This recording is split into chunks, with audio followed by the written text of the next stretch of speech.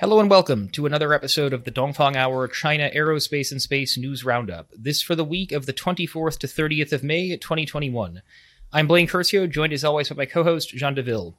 Before getting into this week's news, a special shout out to our good friends at Spacewatch.global and Go Taikonauts, two excellent sources of space industry news. This week, we bring you some additional updates on the Zhurong Mars rover. We bring you a recap of a pretty interesting China space industry webinar from earlier this week. But first, a review of the launch yesterday of the Long March 7 and the Tianzhou 2 cargo vessel to the Chinese space station. Ladies and gentlemen, we are honored to welcome you aboard the Dongfang Hour. Please make sure your seatbelt is securely fastened.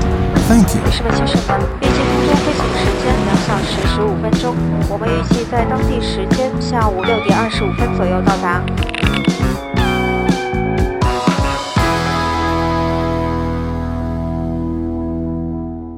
So, this week we saw the successful launch of the Tianzhou 2 cargo spacecraft from Wenchang Satellite Launch Center on Hainan Island in southern China, on board a Long March 7 rocket.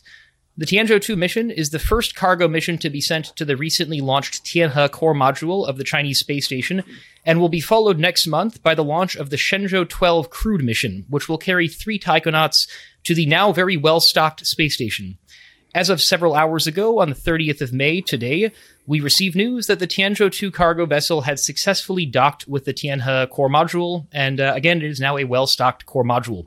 So just a couple of points to unpack about the rocket and the cargo vessel, and then I will turn it over to Jean for a bit more of a technical overview. So first point, this was the first launch of the standard Long March 7 since April of 2017, when we saw the Tianzhou 1 cargo vessel sent to the since deorbited Tiangong 2 space station. Since then, we've seen a couple of attempts of the Long March 7A variant, which is a variant that aims for geostationary transfer orbit, one of which was unsuccessful, one of which was successful. So again, we've gone about 4 years since seeing the Long March 7 original variant launched. We also did hear from Xu Lijie, the chief designer of the Long March 7, a couple of weeks ago in an interview at Wenchang, that there have been a number of improvements made to this Long March 7 compared to the previous version. And this included higher precision of the launch window due to having a better understanding of the complexities of synchronizing the launch with the position of the space station at the point of launch.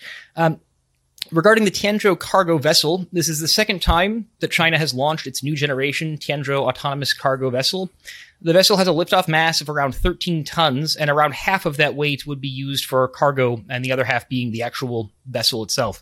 And I can only hope that some of that 6,500 kilograms of space included some Laoganma. Hope for the taikonauts, that is. I don't know how you'd be spending time in space as a Chinese person without Laoganma, or as a Western person at that. If I ever go, I'd bring some with me as well.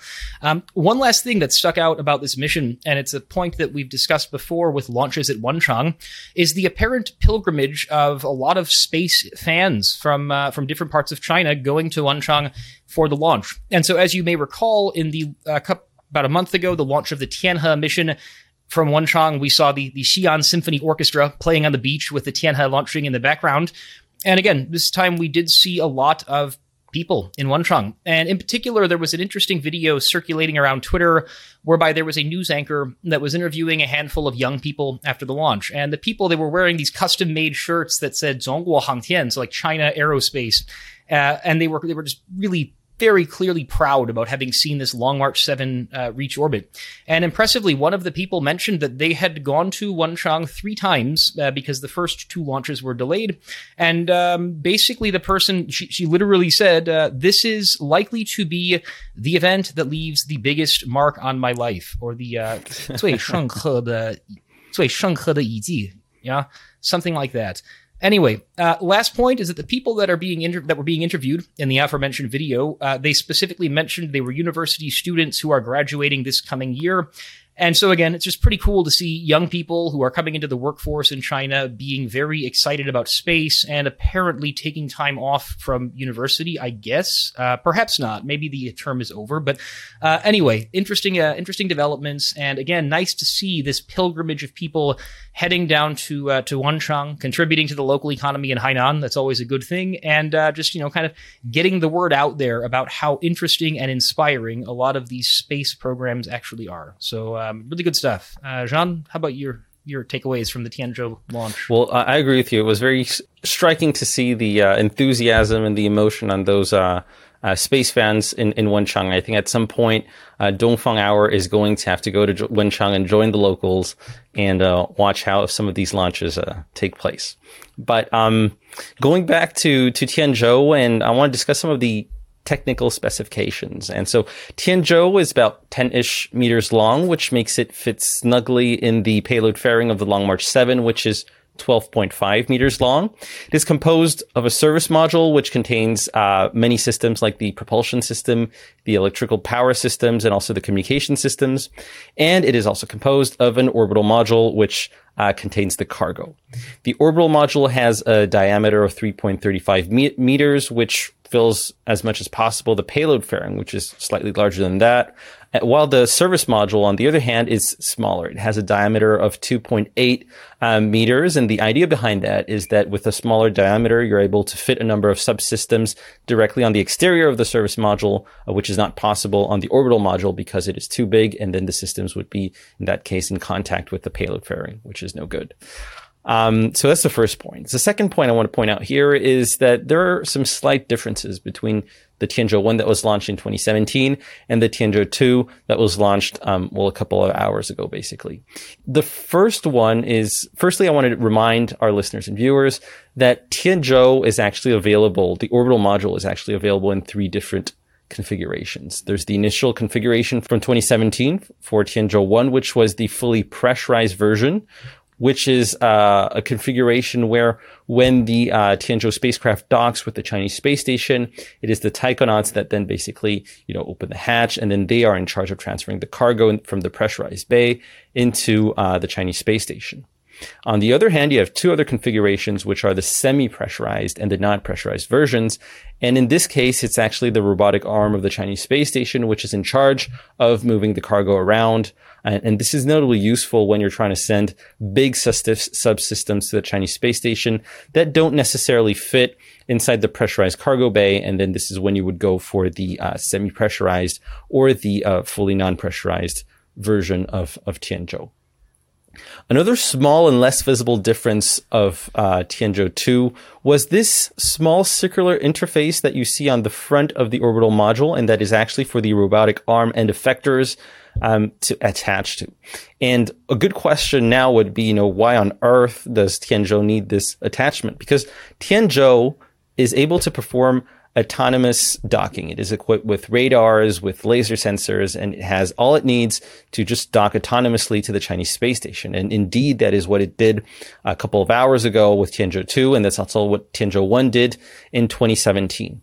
And the answer actually to this circular interface for the robotic arm is to test the capability of the robotic arm to perform assisted docking for just spacecraft in general. And the idea behind that is that the larger experimental modules, Mengtian and Wentian, which will join the Chinese space station next year, these actually will not be able to perform autonomous docking. And this is where the robotic arm, I believe, will have a role to play in helping these experimental modules connect with the Tianhe core module.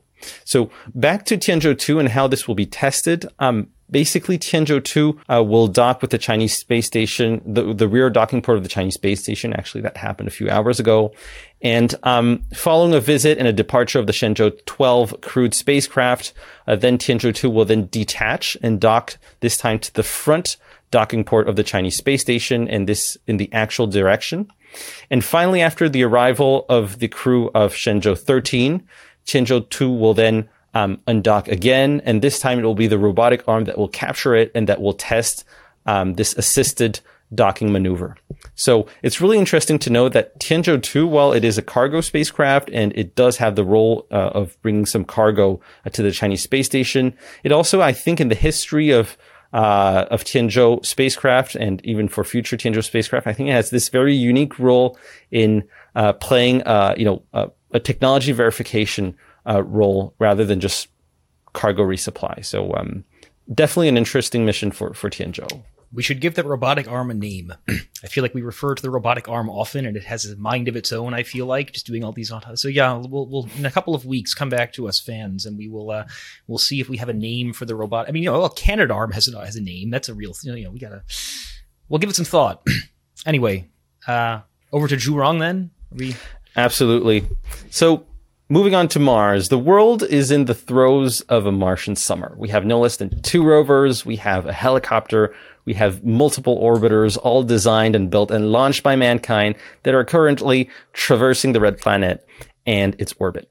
And while we may not have breaking news on Mars every week, this is clearly a very significant event for mankind. And given the role that China is playing in this current Martian summer, at Dongfang Hour, we plan to give you as many insights as possible every week on actually what is going on over there. And now that Zhurong has actually landed on Mars and that the Zhurong rover has successfully driven off the lander, we're really getting a lot of content currently from the Chinese internet. And this week, specifically, we want to share with you this piece of news or report that came from CCTV and that discussed notably the measures that were taken to make sure that Zhurong drove off safely the ramp that led it from the lander platform to the Martian soil.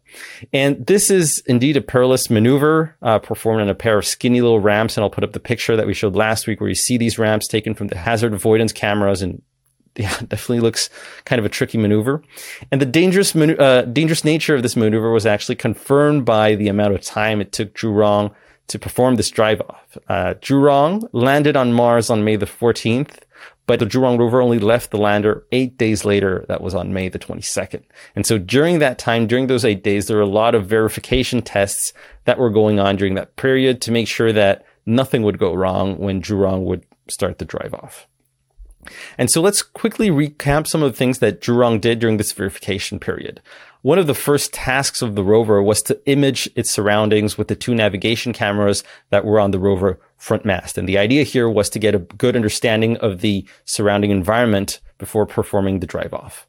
And an important related point here is that the deployment ramps of the lander are actually designed to be able to deploy in 2 opposite directions, according to the Tianwen-1 deputy head designer Zhang Yuhua. And that's why the cameras, one of the reasons that the cameras played an important role, because the images captured by the cameras would then determine which is the more favorable direction to deploy the rails. And so after the imaging performed by the camera comes step 2, and this is the most interesting part. So 400 million kilometers away from Zhurong, in Beijing, the Tianwen-1 technical teams set up a replica of the Zhurong rover and lander in a simulated Martian environment, taking into account things like the inclination of the lander, the local topography, and even the position of various rocks and obstacles that were captured by the Zhurong navigation cameras. And the reproduction of the Martian environment actually went as far as taking into account the lower gravitational field that you have on Mars, which is roughly 3/8 what we have on Earth. And they did this by adding this sophisticated cable system that would be connected to the top of the rover, and which would continuously provide an upward force of about 5/8 of Zhurong's weight on Earth. They even placed also in this simulated lab multiple light sources that would simulate the exact amount of sunlight that the rover would be getting at the time, and also simulating the inclination of the sun rays that the rover would be getting. So really cool stuff. And the angle of the rails in the end of the ramp, from the lander were determined to be around 20 degrees. And the engineers then in Beijing did a lot of try and error attempts, driving off the replica of the rover and trying different speeds and trying different control parameters to make the rover drive off happen successfully. And after much trials, the Tianwen-1 technical team, they ended up getting what they considered to be satisfactory performance for a safe drive-off.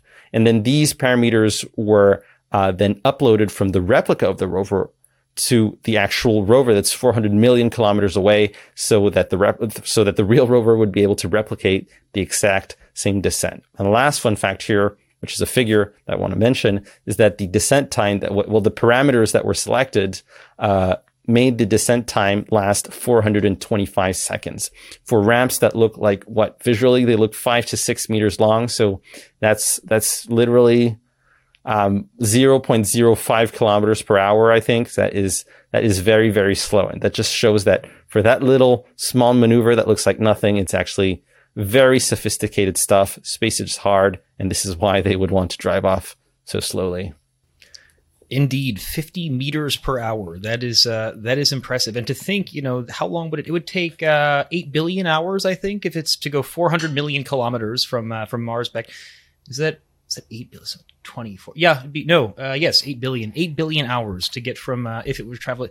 So that's, so just a couple of, I guess, last points more related to the, maybe the speed of the rover. And so there was an article from the Scientific American that mentions that the top speed may be as much as 200 meters per hour. So about 4 times the speed that it would have descended, on those two ramps. And, yeah, I mean, I think overall it's to Jean's point, space is very hard and very precise, and there's a lot of room for error. And so I suppose maybe 50 meters per hour is quite sufficient. But overall, certainly some interesting things happening on Mars now, and we are looking forward to continuing to bring updates from the Red Planet over the course of these next several months. Jean, anything else from your side on the Mars situation, or shall we head into our last story of the week? I'm good. Okay. So this week we had, moderated by myself and a colleague, a China commercial space industry webinar. It was hosted by Euroconsult. And it was a doozy. We had 5 panelists, and it was about an hour and 20 minutes, and it was represented by a handful of the top commercial space companies in China. This included a pure-play satellite manufacturer and ComSat, 2 hybrid manufacturer operators with CGSTL and Spacity, a launch company with Galactic Energy, and a TT&C company, namely the amazingly named Satellite Herd, which is probably my favorite space industry company name of any company, the Satellite Herd, because, why not? Eventually, this webinar will be posted online, so we will certainly be keeping you up to date on that when that occurs. But just before that, before we see that, just a short kind of overview of what did we learn from this webinar, what kind of takeaways came out of this.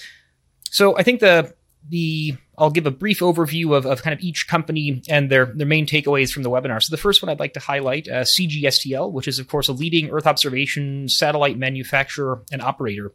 And we heard from the company's VP and chief engineer, Zhong Xing, that they now have around 500 employees at CGSTL, and around 80% of those employees have either a master's or PhD. And this would make CGSTL one of the larger commercial space companies in China.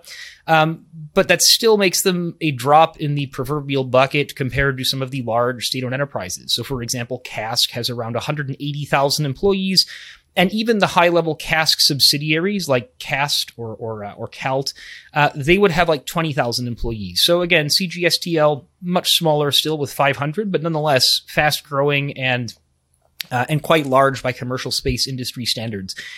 We also heard from CGSTL that their goal is to have 60 satellites in orbit by the end of 2021 or beginning of 2022. And as we reported a couple of months ago on the Dongfang Hour, they were originally planning end of 2021. So this appears to be a little bit of a delay compared to this previous goal. And the other slight delay that we heard was this idea that their 138 satellite constellation may not be deployed until the end of the decade. And again, a couple months ago, we heard end of the 14th 5-year plan period. And it's not entirely clear what is causing the delay. However, one of the things that we've heard from some companies is it's, launch cadence. There's just not enough launch. The satellite manufacturing element in China is already seemingly fairly well developed, and it's now a question of getting enough launch capacity. So interesting takeaways. We'll see. On the topic of launch, we had Galactic Energy as well on the panel, and the company's representative, Claire Wu, reaffirmed their target date of 2023 for the inaugural launch of their Pallas 1 rocket. And they also discussed a little bit the successful launch of the Series 1 that occurred in November of last year. And as one of the relatively younger Chinese commercial space startups, having been founded in early 2018, Galactic Energy has progressed impressively quickly. They're now the second Chinese commercial launch company to have launched a rocket into orbit with their aforementioned Series 1. And also mentioned by Galactic Energy during the webinar was their international business partnership with Huateng, which we mentioned recently on the Dongfang Hour episode 33. So now to get into the 2 hybrid satellite manufacturer operators, Spacity and ComSat. So appropriately, Spacity was the only company whose participant was dialing in from outside of China. The CEO of Spacity Luxembourg, James Jung, dialed in from Montreal, which was apparently an indication of the company's quite international footprint, and discussed Spacity's role as, again, arguably the most international commercial space company in China. This despite having come from the relatively not-so-international city of Changsha in Hunan province.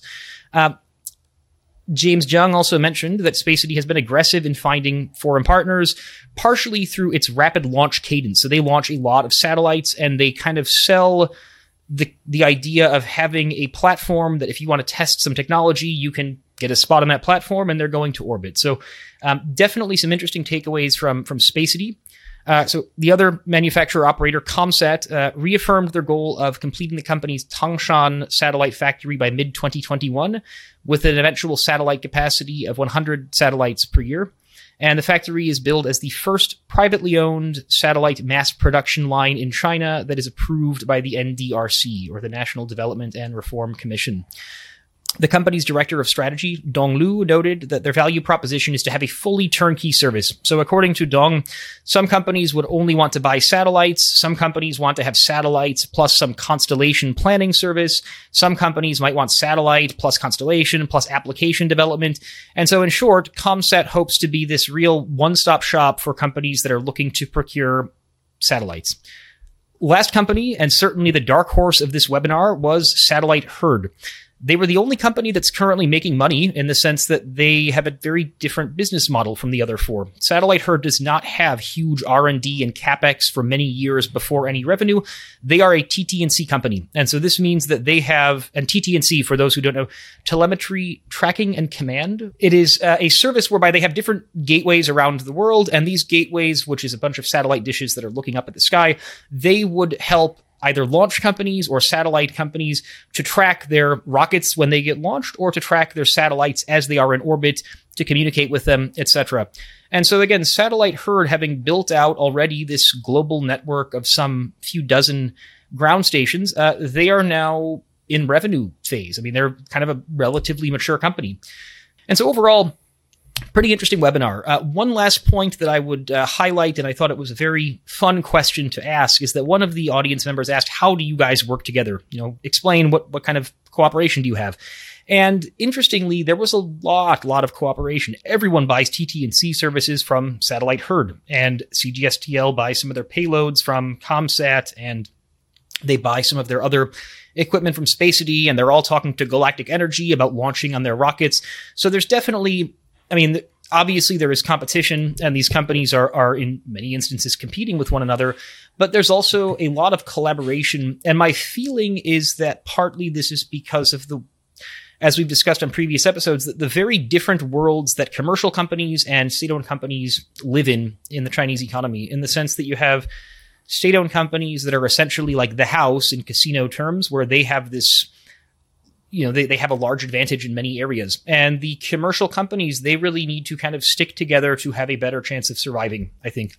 And so, again, a lot of competition, but also a lot of cooperation, it seems like. So, again, we will keep you up to date when that webinar gets posted in full. But meantime, Jean, anything from your side of the Euroconsult webinar or any of the points that I just mentioned? So, unfortunately, I did not have the time to watch the webinar. I can't really comment on it, but by the sounds of what you're saying, it sounded like a very interesting webinar. And I think that you also get the feel through this webinar and sort of expands on something that we discussed in a previous episode, and how there's all this interaction in a very dynamic Chinese commercial space sector between the various positions on the value chain. So definitely we'll give it a look when I have the time and when it's released. And in the meantime, that's all for me. Excellent. Well, we once again have about 7 more pieces of news that we just cannot get to. And so this is the friendly reminder to check out our Dongfang Hour newsletter. If you have not done so already, there are definitely 7 more stories this week. And there's a lot of stuff going on, including, APT Mobile Satcom getting into the real estate business, among all these other things. So many thanks for your time. I'm Blaine Curcio, and this has been another episode of the Dongfang Hour China Aerospace and Space News Roundup. Thank you for watching. See you next week. Have a good day.